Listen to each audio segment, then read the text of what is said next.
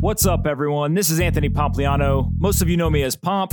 You're listening to Off the Chain, simply the best podcast in crypto. Let's kick this thing off. Ateet Ahluwalia is a managing director at Coventure. In this conversation, we discuss quant trading, the challenges with finding great data in crypto, and what the future of active management may look like. I really enjoyed this conversation, and I hope you do as well. Before we get started, I want to talk about one of our sponsors, BlockFi. These guys are doing really interesting work in crypto lending. What they allow you to do is keep your crypto, put it up as collateral, and receive a US dollar loan funded directly to your bank account.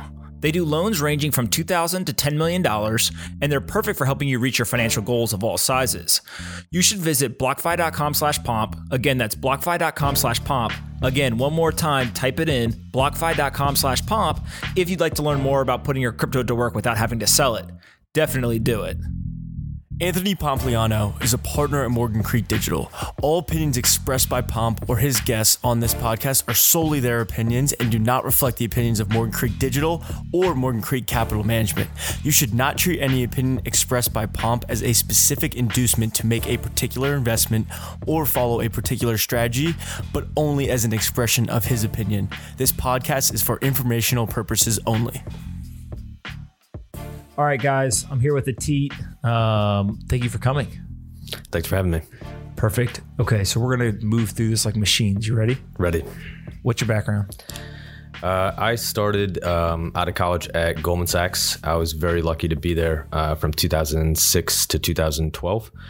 From there, went to Blue Crest Capital, and then from there went to Barclays before coming to Coventure. I started actually in sales. Goldman rejected me a couple of times, and they're like, if a spot opens up in trading and you're still good enough, we will move you over. And I was fortunate that the gentleman who ran the book before me, unfortunately, he dropped a lot of money, so they put me and a couple guys in there to run that book. And then over the course of 6 years, was able to put together a pretty awesome track record, trading, arbitrage, relative value, cross asset, and doing so in a quantitative way in both spot and options.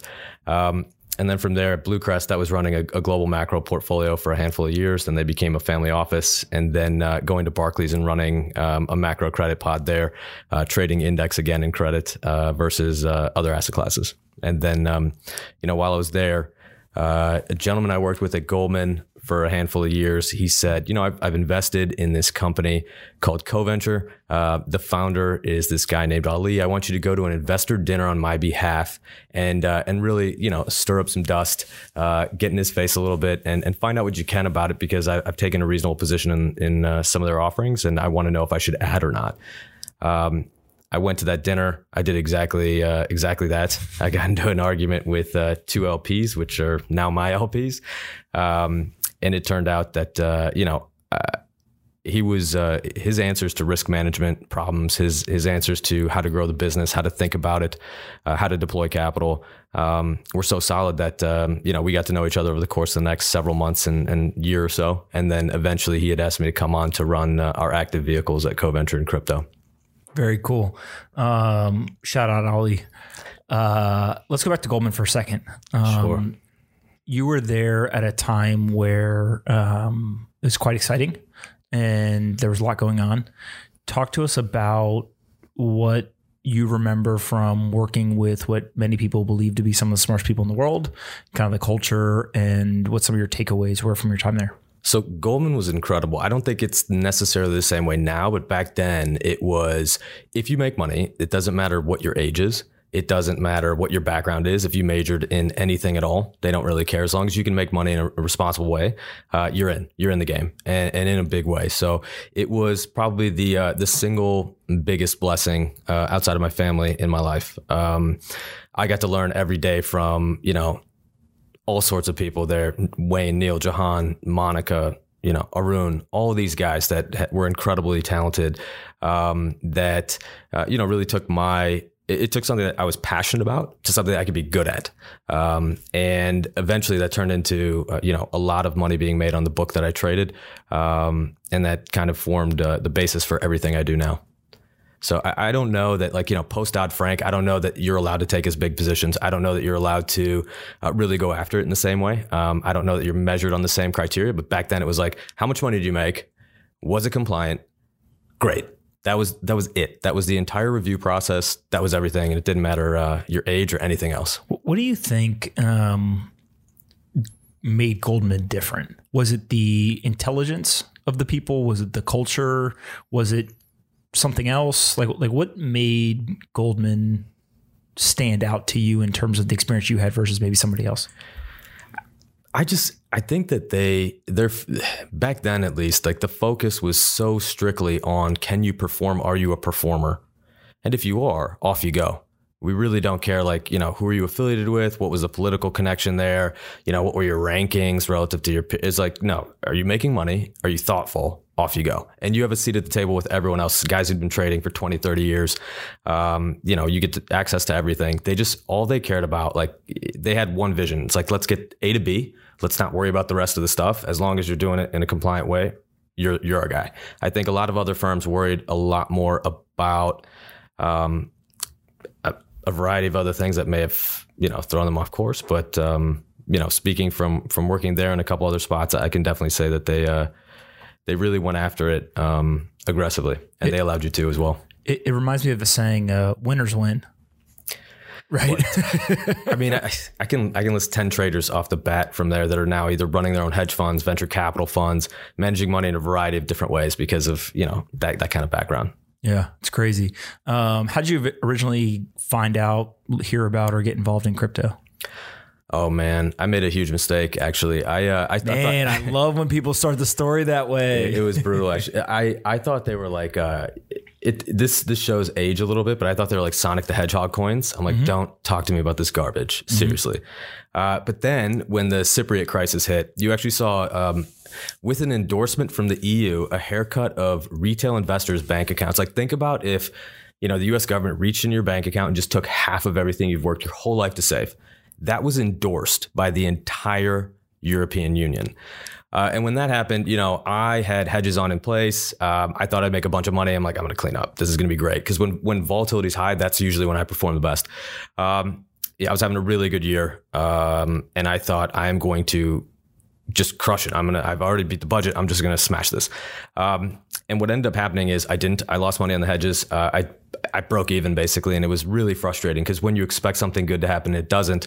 Even if it's neutral, that actually hurts more than losing. And so what ended up happening was I went back, I looked at a covariance matrix I had that looked at all sorts of global macro assets. I had plugged in data from Bitcoin, like, price data. And I actually saw that it was actually a much better hedge.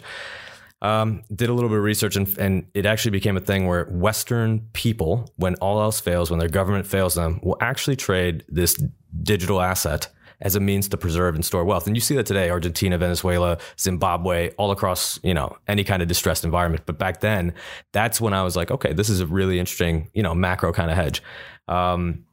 And then I forgot all about it until a software engineer I know in London, who's incredibly thoughtful and intelligent, told me that, this is the basis for cheap trust. And that's what really got me into it. So I didn't really get heavy into it till early 2016. Because you've seen Bitcoin perform in what was a volatile, kind of chaotic environment, what's your general thought process or framework you use to think through how Bitcoin would perform if there was another global financial crisis? That's a great question. It's two parts. First part is it's just a number on a screen, right? So you can't fall in love with the narrative. You can't tell me it's going to replace fiat and all this other stuff. It's a number on a screen. You have to trade it in a quantifiable way. But the second part is I look at it. A lot of people tell me in the crypto community, they're really excited about a crisis because they're going to make a killing in crypto. And I think that's ridiculous because if you look at the key crisis asset, it's gold.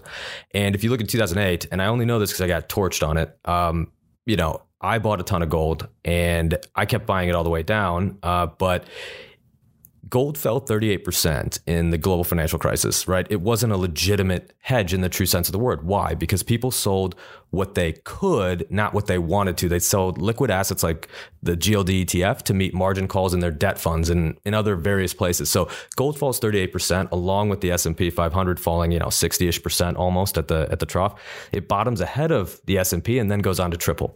So in a global financial crisis, liquidity gets sucked away from the most liquid things. And Bitcoin is actually, pretty damn liquid. So people will probably sell that to meet other payments, other things that they have to do. So I think it would have to get incredibly bad for Bitcoin to then outperform. I think rather than seeing a global financial crisis, if you really want to see Bitcoin outperform, what you really want to see is more liquidity pumped into the system. And if you look at the Fed's balance sheet, they've recently unwound from $4.5 trillion worth of assets down just sub $4 trillion. And people are saying they're out of bullets, but really their balance sheet relative to their GDP is actually quite small relative to the European Union, relative to Japan, relative to Switzerland and some other major central banks that have been pumping for quite a long time. So Bitcoin actually performs better in that liquidity flushed environment. In a financial crisis, you really want to see a scenario where things get so bad that people want to trade any other asset besides dollar denominated vehicles. And even then, you're probably better off buying cigarettes, right? That's the ultimate poor man's gold, right? Absolutely. All right. So you've got this quant background, done a lot of trading, across different assets, different markets and at different firms. What makes crypto so interesting coming from that background? Crypto is fascinating for me personally, just because if you look at kind of the systems I employed in 2006, 7, 8, 9, 10, those systems are actually quite viable in crypto. You have an alpha hurdle here that's very unique to the asset class in terms of slippage due to liquidity, bid offer cost, exchange fees, what kind of volume can you get off? How do you trust those volume figures? That's the hurdle you have to overcome. But even despite that massive hurdle, you have edges that are just so dramatic that you have to get involved. So from that perspective, it's fascinating. I think the second piece of why it's interesting to me is, I remember in Goldman in 2007, I believe 2007, early 2007, they started moving people over into European distressed debt. I asked my boss and my boss's boss, why are you doing this at all? They said, look, we don't know when the market crashes, but the higher ups are telling us, and it's clear that eventually things will turn around and we'll need a lot of people doing distressed. You fast forward to the end of 2008, you've got 60 people in that unit. So from 1 to 60 guys and girls, it's not that they predicted it, is that they were very thoughtful around risk management. From a macro They were prepared. Exactly. And, when Jeff Curry wrote that, oil to 250 piece right before oil peaked in 08, they were moving guys out of commodities back into mortgages. After the GFC in 2008, they started moving guys over to Europe to help trade debt, help trade other asset classes, because the viewpoint was, okay, this is going to now spill over to Europe.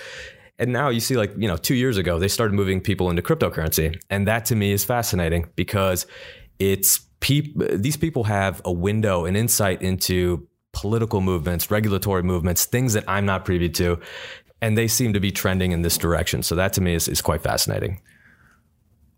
Those are the upside or positive arguments for why a lot of this stuff is interesting from your background. What's the challenges with applying a lot of those quant strategies and frameworks to crypto today? That's a great question. So that's all we do on this podcast is do great questions. Great questions with mild answers. The most challenging thing is data. You have, if I wanted to test a system on the S&P 500, I can look at the SPY ETF. So that's the ETF you buy on your 401k account when you want to trade, beta exposure to the US economy via the stock market. I can go back to 1993. I've got 25 years of really rich data. So that's 6,000 plus data points. In crypto, because it's not regulated, or it's a light touch regulation, you have only really good data from, January 1st, 2017 onward. So that's only 2 and a bit years of really high quality data. If you drop the time frame though, let's say to the 60-minute time frame, all of a sudden you have 24 times as much data. You've got 8,000 plus data points. You can start testing different environments, different regimes, different price action patterns, different correlated effects. And you can treat it like you would a traditional asset class. So the data itself is very, very difficult, not only because there's a limited amount of it, but the second piece of that is it's bifurcated. There's no central order book like when you trade S&P 500 contracts or COCO contracts or whatever it might be. You have to go trade it on, exchange X, Y, or Z. And the prices are slightly different, but the liquidity is actually dramatically different across exchanges. The other issue is with the data is, if I ingest price data, a lot of times some exchanges won't have a trade, like even in 2017 between certain price points. So you're worried that they might make something up. Another difference is I've never been in any asset class where the exchange was the OTC market maker. That's a little crazy. The incentives there are not exactly aligned with the investors. So you have to be very thoughtful around counterparty credit risk. One of the things that I love about, Coventure and where I work is when I came in, I said, we have to build out a data offering. Number one is going to be data. And we ran hard at that, and now we have data from, all the big exchanges. And that's critical to stay on top of that because the top 10 exchanges in the beginning of 2017, I think only 2 of them are left in the top 10 right now. Mm-hmm. And you really need to be on top of that because of, issues with wash trading. And so as more and more quantitative experience or quant type strategies come into crypto, are we just in the beginning stages of what we see in like public equity market where it's just a ton of high frequency trading, algorithms versus algorithms, and there's much less kind of room for the retail investor to have an edge? Or do you think that one, maybe that doesn't happen, or two, yeah, it might happen, but it's a really far time horizon? I think inevitably you'll see a lot of high frequency. They're already involved, right? So there's a ton of the top high frequency players in traditional markets playing now. I think that, it'll be on an accelerated growth curve relative to other asset classes because they had time. So you think it happens faster? Yeah, I do. I do. And I actually think that's good. Why? It'll liquefy it a little bit more. Having more players involved, churning it around, it means that I don't have to spread an order across via smart order router across 10 different exchanges. Mm-hmm. I can do it at one place. That means you'll have more thoughtful exits. The market's all about outs. And if you only have one out, right now in crypto, we have spot. You trade spot here, you trade spot there. You might trade a future or a CFD contract or a swap.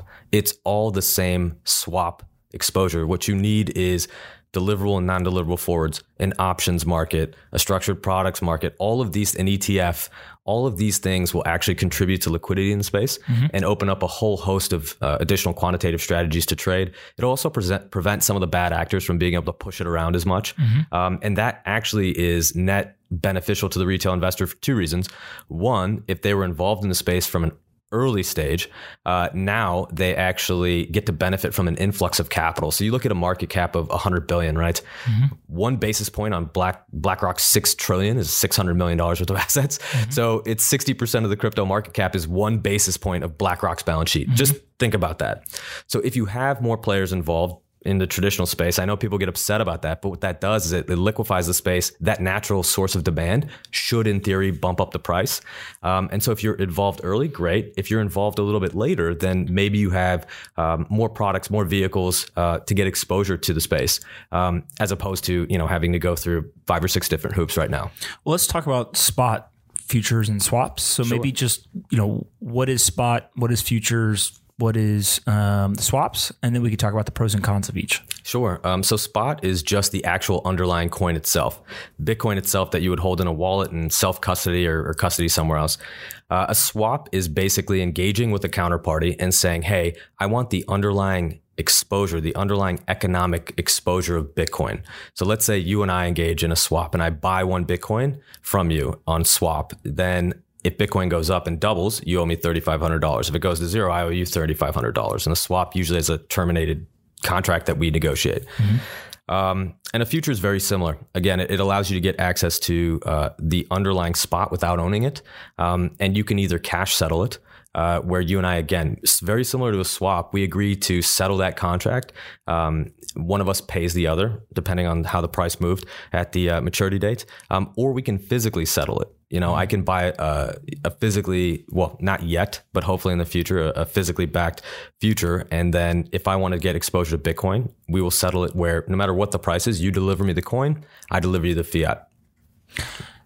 And so why would you use each one of those? Like, what's the pro or the beneficial side of each one of those instruments? So that's very dynamic. It depends on what jurisdiction you are, because futures might have preferential tax treatment.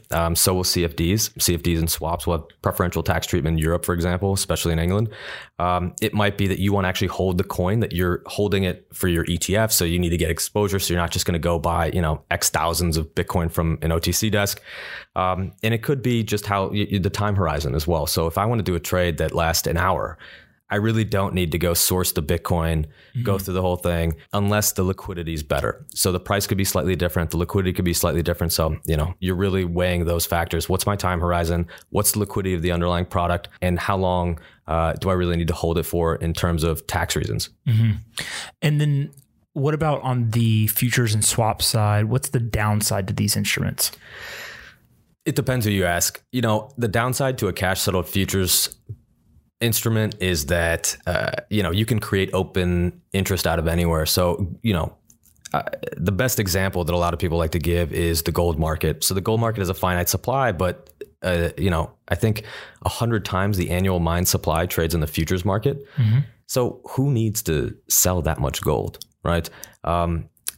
The idea being that it removes the supply cap argument of Bitcoin. There'll only be 21 million, and there's 1 million locked up in the original Satoshi account, and then you've got like an estimated 4 to 5 million that are lost. So the real supply is 16 million. Well, I mean, when you really look at it, though, if you have futures and I just decide one day to sell a gazillion futures, well, now the supply is actually dramatically increased. So you actually want a physically settled future where you have to deliver me the coin, not just exchange cash flows, to keep in alignment the spot market with the cash settled futures market. This kind of keeps that in check. It's a bit of it would allow order and less kind of weird games to be played in theory. So today we've got kind of 3 types of ways to invest, right? That's at spot, futures, and swaps. If you could just wave a magic wand and create the market infrastructure, the instruments, what does that look like, right? Coming from this kind of trading and quantitative perspective, like what's missing and that you wish was there? I wish we had a fully fledged out options market. I think that the way that it's done currently, if you're a miner, you want to be able to hedge your cash flows.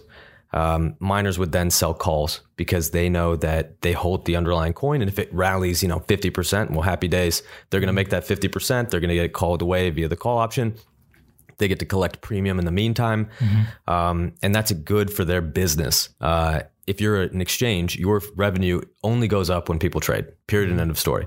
Now, people trade more when there's more volatility. So you're long volatility. So you want to sell volatility. If you're an exchange, you might sell straddles or strangles. These 3 activities, the exchange is selling volatility, the miner selling volatility, maybe some of the original, players that hold a lot of crypto selling certain volatility structures, would dampen the volatility of the asset class as a whole, make it a little bit more palatable to traditional financial players, and that would help the ecosystem as a whole. It would also help you create interesting payoff structures. Like right now, if you buy, I think overnight, you saw, depending on the exchange, Ethereum was at 126, dropped down to 122, and then it drops all the way down to 114 in a couple hours. So if you have a bit of more dampened volatility, then that's going to allow a lot more people who are shy to get in the space. Because a lot of people look at volatility and say, I'll stay away. But that's not risk management. Risk management is always a sizing question, not a volatility question. If it's volatile, take a smaller size. Yep. But to those people who don't agree with that thesis, it'll allow them to get involved, which again is only good for the retail player because it would, in theory, boost value.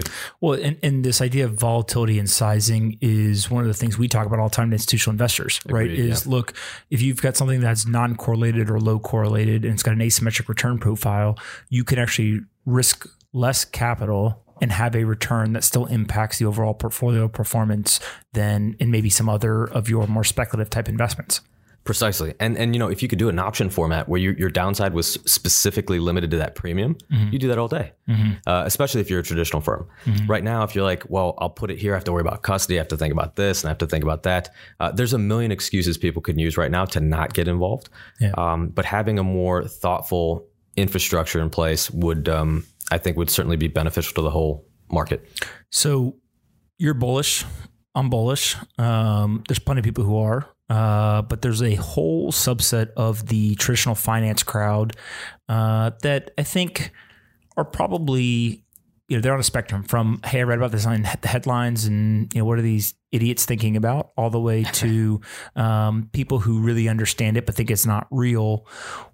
Why do you think, or how would you answer the detractors who say, this isn't a real asset class, this isn't going to survive? All the things that you probably hear people say from that traditional finance background. Well, I would argue this, it's very hard to get your mind around things that are different. So before you had real goods, I would buy a watch from you. I would give you cash for it. That was a big deal. It was and the cash represented a physical asset. Now we have, the internet, and you have digital representations of that asset. You've got ones and zeros moving around in a computer, which represent your money. It's a digital representation of a physical asset. And now you actually have a digital representation of a digital asset in the form of cryptocurrencies. And that's hard to wrap your mind around. I'd also say to people in the traditional financial world, one thing that's critical is examining your theories on forward scenario analysis. So if you had told me in 2008 that the S&P 500 would almost get to 3,000 and in 10 years we wouldn't see a recession, and that everything would absolutely be on a tear, I would have laughed at you, right? And and I would have gotten it totally wrong. I would have assigned a 2% probability to that. Turns out that's exactly what happened. So I'd have them think about the scenario analysis of why things actually happen and mistakes that they've made guessing the market. And if you've been in the market long enough, you realize that, you get a ton of stuff wrong. You're actually in the business of being wrong, but acting responsibly when you are wrong. And then the other thing I would say is, our traditional financial markets are not as strong as people think. The fragility there is just unbelievable. If you look at, the flash crash we had, was it May 2010 or 11? 70% of the stocks that no longer had a bid were ETFs. And why is that? It's because when one stock goes down, the bots that trade them back and forth don't know how to value the ETF. That's not their job. Their job is to make pennies over and over and over again. So you had a flash crash, right? If you look at something like companies that are in 200 plus ETFs, all the large caps, if there's ever an Enron type accounting scandal, a WorldCom type scandal, how in the hell are you going to value all these things? Right. And you're going to have a cascade effect across the ecosystem. And that's happened before, right? You've had these flash crashes repeatedly, even though the flash crash happened, 8 years ago. So that's one source of instability. The other source of instability is, look at the leveraged loan market. Even now it takes, a week to 5 weeks to settle a trade, yet you have instant liquidity in the form of the BKLN ETF. Right. People can trade that. Your mom, if she owns debt in her 401k, which she most likely does, may have access to junk bonds in the form of ETFs. She might have access to leveraged loans in the form of ETFs. And these things take a long time to settle, yet the people backing them, the approved agents that can make you a market in them, they have to take this settlement risk all the time. And were there to be an issue across one of them, you could see an extreme dislocation from NAV, or net asset value, the fair value of the underlying assets in that ETF. It could dislocate in an extreme manner. And you've seen that a couple of times, right? And so I'd say the traditional markets aren't as stable as you think. We're just used to using them. And then the last thing I'd say is, when I started using the internet, it was to send emails. And I remember how much grief I got, especially from my father in particular. He's like, you're going to send an email to your grandfather, just write a letter, send a stamp. It's more personable. It shows respect, and over time, I use it 1,000 times a day. I know he does too. And so do my grandparents. Right. But, you'd be shocked at the things you get used to, right? A lot of people don't know how the internet works, but they use it. They have trust, they have faith that it's there. Same thing with our traditional financial system. I believe in time, same thing with the Bitcoin and cryptocurrency ecosystem. So it sounds like you're describing a world where the traditional markets are actually much more similar to crypto than different. They are. Look, they're very similar. Crypto is just, it's just a few steps behind in terms of evolution. It's a 10-year-old market. Right? Ask a 10-year-old how much you contribute to your family. And I would argue it's 10 years since the inception of Bitcoin, but most of the other assets and definitely most of the infrastructure is 5 or less years old. Precisely. And if you strip out Bitcoin, well, this is another problem going back to the data, is how many coins have, more than a couple of years of history? Yep. Well, actually very few. Yep. Right. So I think that these markets are similar. It's just, if you look at an evolution chart, right? Like Bitcoin is just a few steps back behind, the man or woman that is traditional financial markets, that quote unquote fully evolved person. And I think it'll get there in time. I mean, the one thing that would really accelerate that is thoughtful regulation. Once you get that, I think it takes off dramatically. And you could look, I mean, Fidelity's involved, Goldman's involved. Bank of America filed the most patents of any traditional financial player in 2017. Alibaba's involved. People are involved, right? Even the detractors who talk on CNBC and say one thing, they're turning around and filing patents on everything they can blockchain related on the other side, or they're issuing special, like they're trying to put through ETFs and things of that nature. So, I mean, I think it's more of the cliche of actions speak louder than words, right? All right, before we continue with this conversation, I want to mention our sponsor again, BlockFi. Remember, they do crypto lending. So you posted your crypto as collateral, they give you a US dollar loan, and you can use the US dollars to do whatever you want. You should visit blockfi.com/pomp and then tweet at me that you went. If you tweet at me after you went to blockfi.com/pomp, maybe I'll throw you a like, a smiley face, or the fire emoji. The fire emoji is the best. Remember, go to blockfi.com/pomp and I'll see you on Twitter. Yeah. Well, and also, we talk a lot about capital inflow, but we separate it into intellectual capital and financial capital. Right. And the financial capital, everyone, it's pretty measurable. You can go on all these sites and see, hey, what's the volume of this stuff? And you can look on a blockchain and see, how much is actually being settled on chain and all that. But the intellectual capital, it's incredible.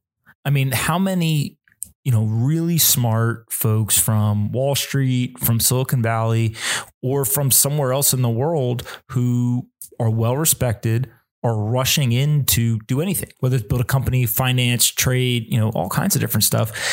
And I think somehow that gets lost. I agree. And look, only 4 years ago, around that time period, universities started offering really in-depth degrees in, cryptography and blockchain and things of that nature. Now you're seeing some incredible young guys and girls devoting their time to this space. And when you have that influx of intellectual capital, it's very hard to stem that tide. Yeah. The other piece of it is as you get the intellectual capital coming in, there's a lot of trust and familiarity. I think that capital allocators have with those folks, right? So I always give the example of if you take a founder who's previously built and sold a company for, $100+ million, and then they say to you, I'm going to go build another company, and this time I'm going to do it in this space. Immediately you ask yourself, if you don't believe in blockchain and crypto, what does this person know about building companies in this space that I don't know? Or what do they believe that I don't believe? Well, precisely right. And you see people like Peter Thiel getting involved. You see there's a lot of heavy hitters getting into the industry. It's like, what do the people that set up some of the companies that I use on an everyday basis, what do they know that I don't? Yeah. Who are the people who are usually ahead of the curve? And why are they ahead of me in this? And again, it comes back to a size question. Even if you think, oh, this is garbage. Well, 50 bips of allocation, that's not going to hurt you. You're not even going to notice. Right. So we've gone around the country saying just get off zero, right? Having zero exposure to the best performing asset class for the last 10 years, probably not the best answer. Now, is it 10, 50, 100, 500 basis points? Whatever you want to do, there's a conversation to be had, but it can't be zero. I agree. I mean, it's really a question of size. That's it. That's all it comes down to. And I think too, a lot of people make this argument to me like, oh, where are the decentralized applications? We haven't seen any dApps. This whole space is just a joke. It's just like, electronic gold. And I'm thinking, how long did it take for the internet to really mature and bring about these data behemoths that end up being, the top companies in the world? A lot of people are like, this reminds me of pets.com. And I laugh because who bought pets.com? Do you know? I have no clue. Amazon.com bought pets.com. And that's the example. They're like, it's not an Amazon, it's like a pets.com. And I'm like, really? Because that's actually technically the same thing, right? The most successful man in the history of mankind, Jeff Bezos, he at the time he was laughed at for bringing books online. People are like, I just go to a bookstore. What's the big deal? But it is a big deal, right? And there are people that see it ahead of the curve and they get involved. And to that point, you see things like Amazon buying the rights to certain websites like Amazon Crypto, whatever they bought, right? There are people that understand that this is disruptive. They see other industries getting disrupted and they want to get out ahead of the curve.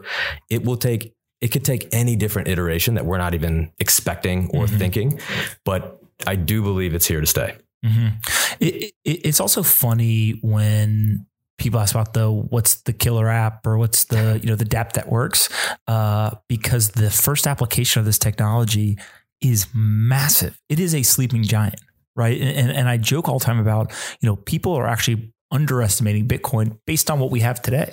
Yes, exactly. So if you look, last year, if I remember the numbers correctly, it's like in 2018, there was over $420 billion of on-chain transactions.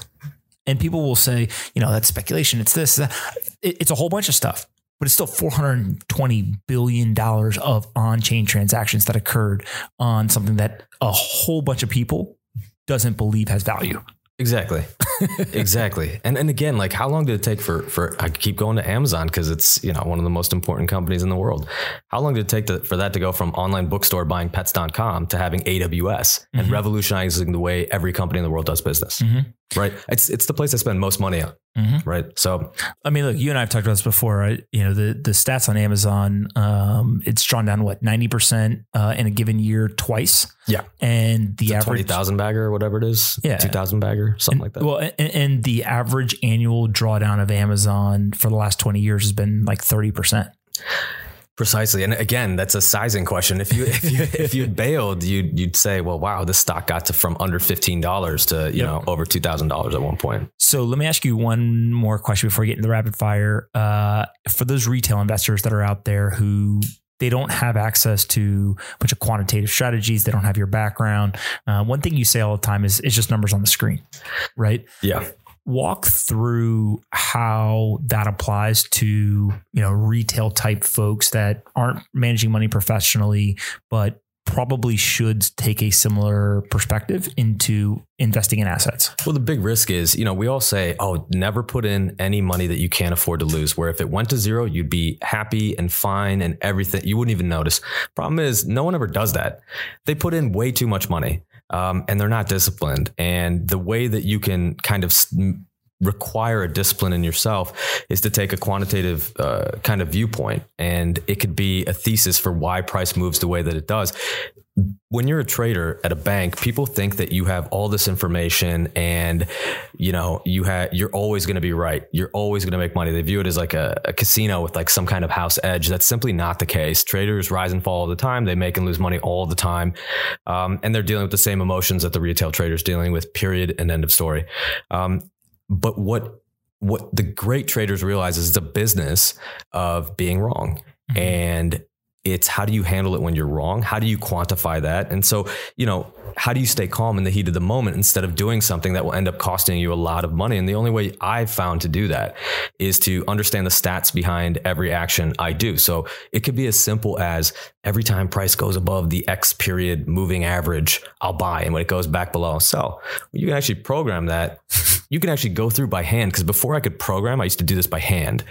And you can say, well, every time it does that, it goes up 4% on average. The max it's gone up is 17%. It wins 35% of the times, and it's lost 7 times in a row, right? So it's about, does your emotional constitution allow you to stick with that framework that you've kind of created that you think will work?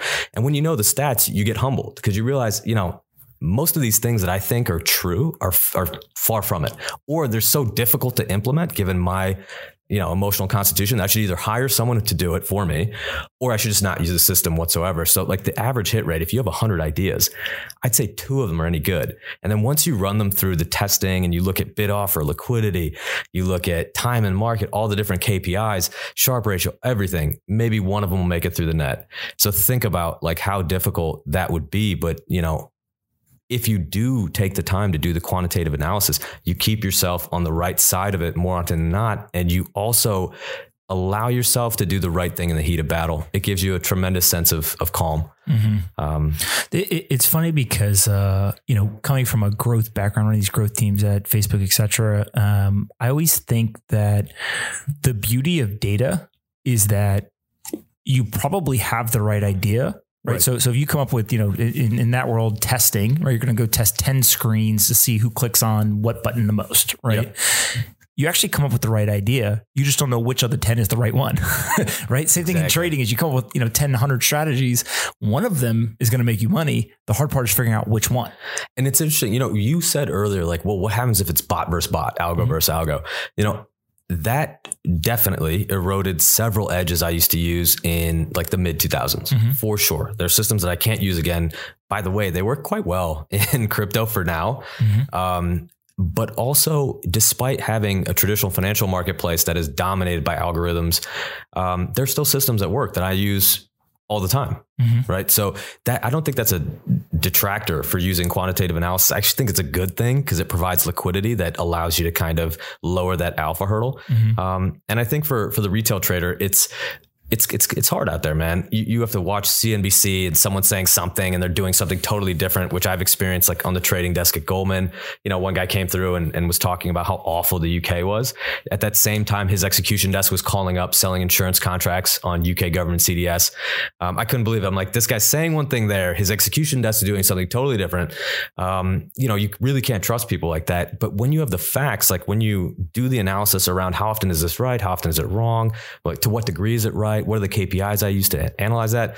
You have the raw facts. And it's very important to get to that stage because otherwise you're kind of competing with like the Michael Jordans in the space. Like, I mean, every day, like if Stanley Druckenmiller does a trade, I can actually take the opposite side or do whatever, but I'll only do something as ridiculous as that if I have the quantitative stats backing me up. Yep.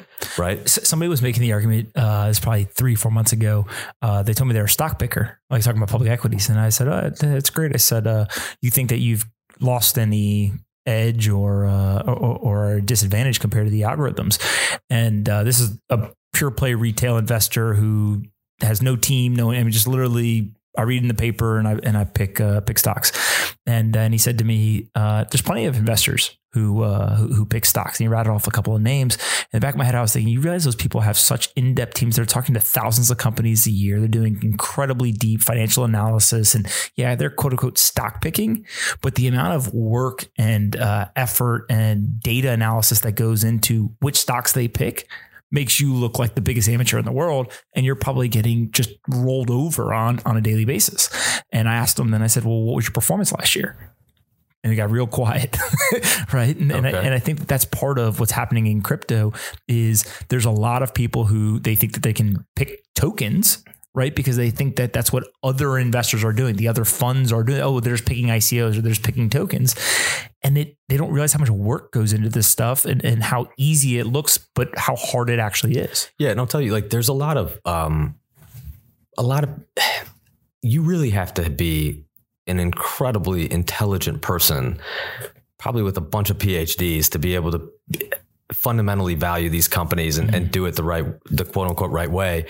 But if you quantify it, you're basically admitting like, hey, look, I am not as smart as Warren Buffett. Like there's no edge in trying to beat him for me. But if I use the statistical models to kind of quantify the price action, then I have a decent shot of earning a very respectable return. Right.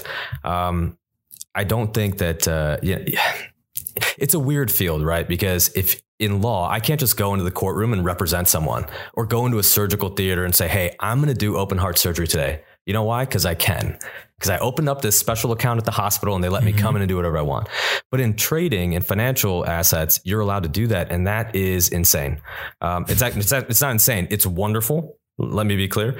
But if you quantify the price action, you can think about what you're doing in a logical way. You can still get in a really, really nice return. And I think that people could kind of steer towards that, because otherwise you get caught up in the, Warren Buffett says that, gold's a ridiculous asset, yet the guy owned 25% of the above ground stocks of silver. And I think 2001 it was, or 1999, because he's afraid of inflation, because Greenspan was cutting in the middle of the tech bubble. It's not what they say, it's what they do. And the only way to know what they're doing is to look at the screen, the price action, and quantify it, right? Because people say a lot of stuff. Yeah. It's facts versus opinions. 100%, right? All right, let's do this rapid fire. What's the most controversial thought you have in crypto? Controversial thought. I think that most cryptocurrencies could go away except for Bitcoin, and we might have like 2 or 3 new ones we haven't thought of. And in 10 years, and we could have four cryptos that really matter. I agree with you. So I don't think that's that controversial. But a lot of people don't like it when I say that. Yeah, I was just gonna say the Twitter trolls will let us know. What's the most important company in crypto? The first traditional financial company that goes after it. Oh, interesting. Okay, no one's ever said that before. That Why? is it, period, end of story. Because when they're in, they smell blood in the water, and all the traditional financial companies are like, we have to get in now. So a lot of these companies aren't the first movers. They wait for one of their peers to get involved, and they're like, oh, they're involved. There's money there. I'll hire their bench. I'll hire a bunch of PhDs, and let's go after it now. So as soon as Fidelity's offerings up and running and really running hard, as soon as there's an ETF by a traditional guy, that would be phenomenal, because now you could put in 401ks. Now you can really go after it. If you could change or improve any one regulation, what would it be? Oh man, just call them securities. Get it over with. Let's go after it. Let's trade it. Let the big institutions get involved. I get so much grief from people in crypto about regulation. I'm like, guys, we need regulation. Without it, this space doesn't grow.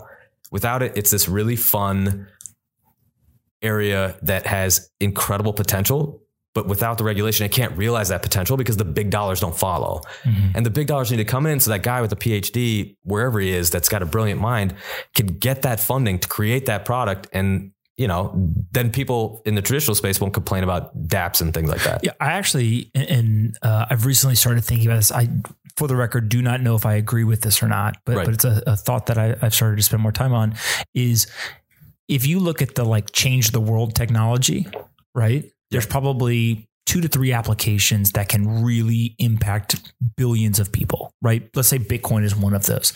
They're already ruled on. We already have clarity. It's not a security. They've said that, right? So it's not going to get lumped in there. Everything else, the upside versus the downside of, is it a security? Is it not? Is relatively, small. In terms of, if it's regulated as a security, we're not going to get that much of an advantage or disadvantage. And if it's regulated as not a security, there's not that much disadvantage or advantage to that. And so if we can get to the future faster and have more people participate in that future by having them be securities, and we actually think that's what the rules are written as today, we probably should move forward down that pathway. And maybe there's some small improvements, right? So maybe we can change accreditation laws to allow more people to participate, or, there's some things that we can do to make that world better. But I tend to agree with you that it's just not as big of a deal as long as those, 2 or 3 world changing applications of the technology, we're already in the clear with those. Right. They're not going to be. You want to talk about world changing. Imagine you're in Venezuela and inflation's off the charts, and you're basically, whatever you've worked your whole life for, it's valueless because you don't have the currency to back it. You can't hold gold. You can't do anything. I mean, that is a game. That's a life-changing technology. Same thing in Zimbabwe. Same thing in Argentina. Same thing across various different countries. So you talk about a game-changing technology. It's already here. And it's not theoretical. We have the data to show that this is happening in real time in these jurisdictions, and people not only buy into the narrative, right? They're actually voting with their currency and changing it into the digital currency. I think too, a lot of people focus on, Bitcoin supplanting fiat, which I think is, what are the odds? Aggressive to okay. say the least. What would you say are the odds that Bitcoin could become the global reserve currency? What's the probability? Negligible. Because if you're a government, you have low single digits, lower than that. I'm talking about basis points for now. I'll change my mind as the vax change, but I think what's interesting is how it'll change legal aspects of transactions. So if I want to buy land in India, agricultural land right now, I could. There's a ton of red tape. Somebody else will forge documents to say they own it too. And now it's not my land because someone bigger, stronger, faster than me with more weapons than me is like, no, it's mine. And you know what I'm going to say? You know what? You're right. I'm just going to go back to Texas or New York or wherever. Right. So, but if you had an immutable ledger telling you yeah, you own that, it's going to change. It's going to unlock that potential for growth. Mm-hmm. And I think that I'm giving you one dimension of a bunch of them, hundreds of dimensions that this is going to change on the legal back end. It removes the he said, she said. It removes me having to trust my boss when he says, oh, don't worry, I'll take care of you. It removes that because you've got contracts in place that are ironclad that, they remove a lot of the wishy-washiness. Mm-hmm. What's the most important book you've ever read? Reminiscence of a Stock Operator. Why? Because you see a guy turn nothing into something. You see him succeed in the stock market against the pros. You see that learning process. You see him get knocked down several times, go broke several times, and still have the confidence and the wherewithal to get back up and to succeed. And it shows that it's doable. Like, it's done. Like, this is something someone actually did. And it's really inspiring. All right. You could ask me one question in a second, but what is the probability that aliens exist? As close to 100%, like the asymptote right there. Like, it's right up there. How do you get there? What is the mathematical equation or the framework you're using to get there? You just take things to the logical limit. Like, if you want to prove or disprove something, what do you do in math? You take it to the limit of negative infinity or positive infinity. If we're in an infinite universe, which all signs point to that being the case, then, you have an infinite number of trial and error situations. Well, there you go. Have you ever thought about like how small you are in the universe? Yeah, but only because I'm 5'9". Yeah, but like being 5'9" in Manhattan, in this Earth, which then is in this solar system, right? Which is one of more than we know of, right? Like, that's pretty wild. And here's a stat for you. When I was in school, and probably when you were in school, there's 9 planets. Remember that? Mm-hmm. Like, we went all the way out to Pluto, right? So like, supposedly Pluto's not a planet, and now there's over 100 planets. Well, there's also other objects rotating the sun on a different axis that people are really interested in, right? There's several of them. So are they planets or not? Yeah, but they got weird names. They got like letters. X5, 69, yeah, they got like letters 3, and 5, numbers. 9, 8. You're like a math guy and you're smart, so you'll get a kick out of this. The time when I knew I wasn't a math guy was the first time I walked in a classroom and there was letters and numbers on the board. I said, oh man, you guys got me. I'm done. That's awesome. All right. What question do you have for me? What is your biggest fear for the crypto ecosystem? Biggest fear? Biggest fear. I'm going to answer with 2. One, we're all wrong, because I think that it's less to do with loss of capital, less to do with technology impact or anything like that. And it would be a major psychological shock,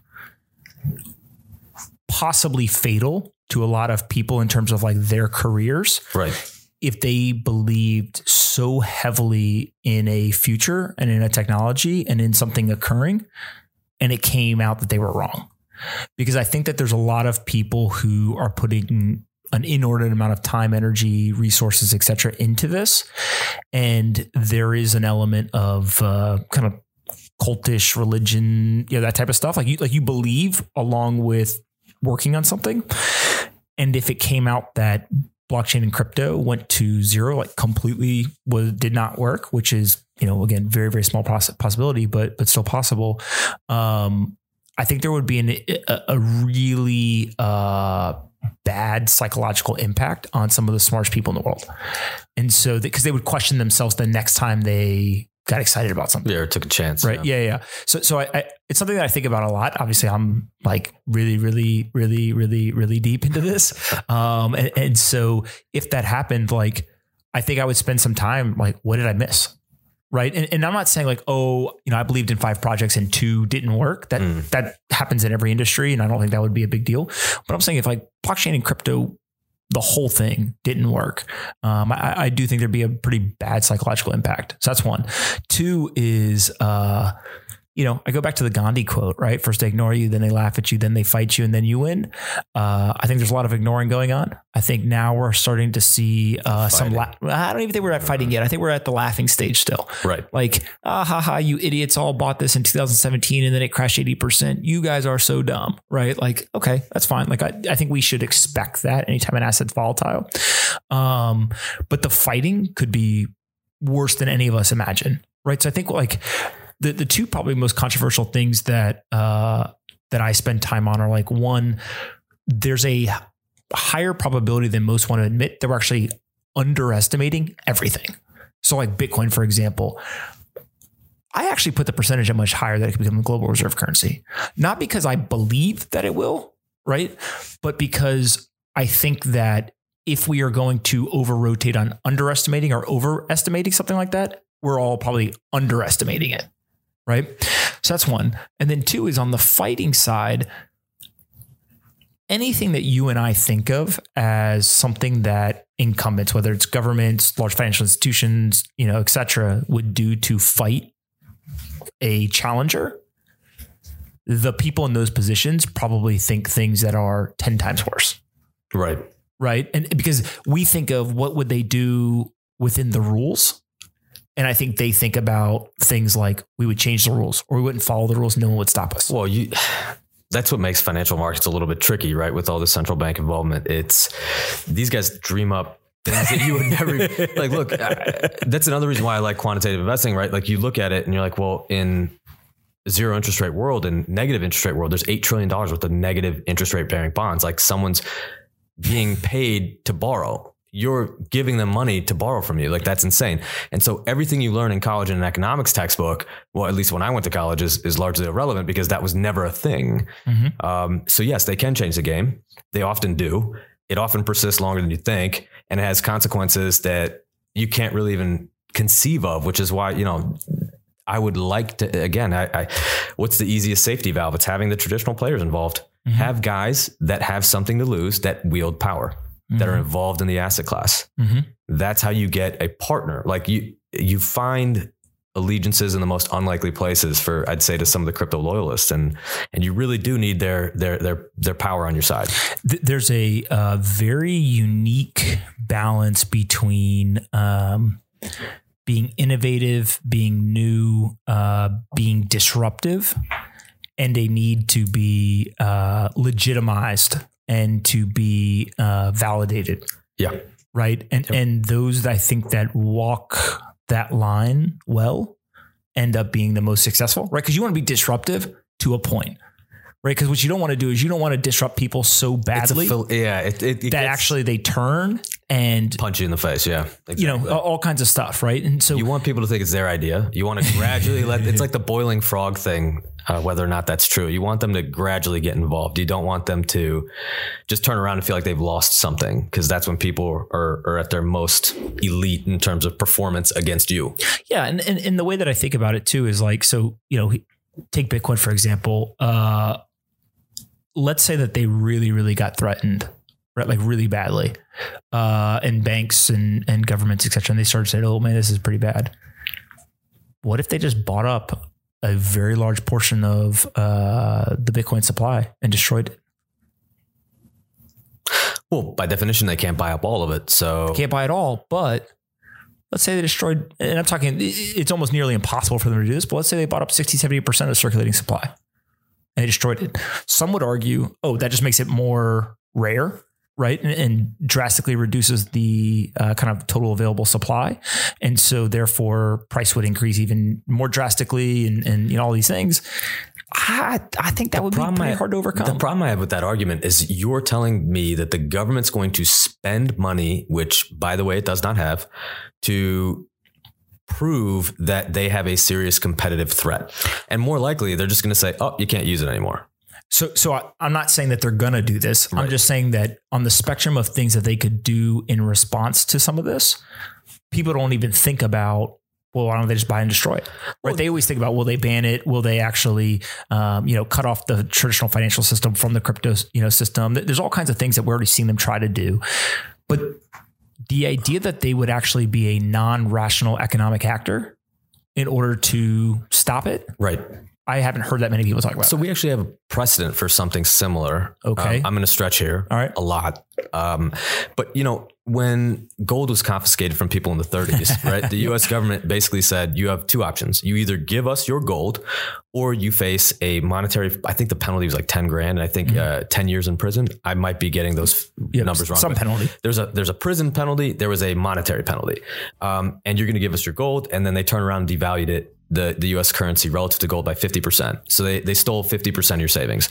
So I don't think they buy it. Like they actually, they did buy it, but it was pegged at the time. I think they would just confiscate it in some way. Yeah. Like imagine if the penalty was, you go to jail if you use it. Well, you're probably not going to, especially if it's Bitcoin, which is very trackable. Right. Yeah. It's wild to think about. Yeah. I mean, we can, oh man. Tweet me and Ateet. Oh wait, we can't tweet at Ateet because he's not on Twitter. No, I am technically. Are you I don't now? talk about it. I follow you. Will you tell us what your Twitter account is? If I remember it, yeah. I think it's like, I think it's Ateet A or Ateet. I don't know. All right. Well, You can put it in the notes at the end. Yeah. We're going to find your Twitter account and we're going to expose it so you get some followers and then you have to start responding to people. Oh, that'd be lovely. All right. Tweet all of your ideas at Ateet and we'll get it going. In all seriousness, if you ever want to talk about quant financing or any of that, like you should actually tweet at me because I talk to everyone about that. I talk to students. I talk to, a lot of different groups of people about it. It's at Ateet Ahluwalia. Awesome. At Ateet Ahluwalia. Oh, okay. So apparently it's at Ateet Ahluwalia. And if you could spell that, extra points. I'll tweet back nicely. All right, man. Thank you so much for coming. This is awesome. Thanks for having me. Thank you. I appreciate it. All right, you reached the end of the podcast. Congratulations. I appreciate you listening all the way to the end. You deserve a trophy. But before I hand out the virtual trophies, remember to go visit BlockFi.com/pomp. They're the crypto lending leader in the US. They do it in 45 states, interest rates as low as 8%, and you can use the US dollars funded directly to your bank account to do whatever you want. You should definitely go visit BlockFi.com/pomp. You know you want to do it, so just do it. BlockFi.com/pomp. Hey everyone, Pomp here. If you like this episode of Off the Chain and want to help us take crypto to the top of the Apple, Spotify, and other podcast charts, please do us a favor and rate, review, and subscribe. To review, simply go to the Off the Chain homepage, scroll down until you see the 5 blank stars. Taking 15 seconds to fill those stars in and leave a quick review goes a long way in helping us take the entire crypto ecosystem to the top of the charts. I appreciate you listening and see you next time on Off the Chain.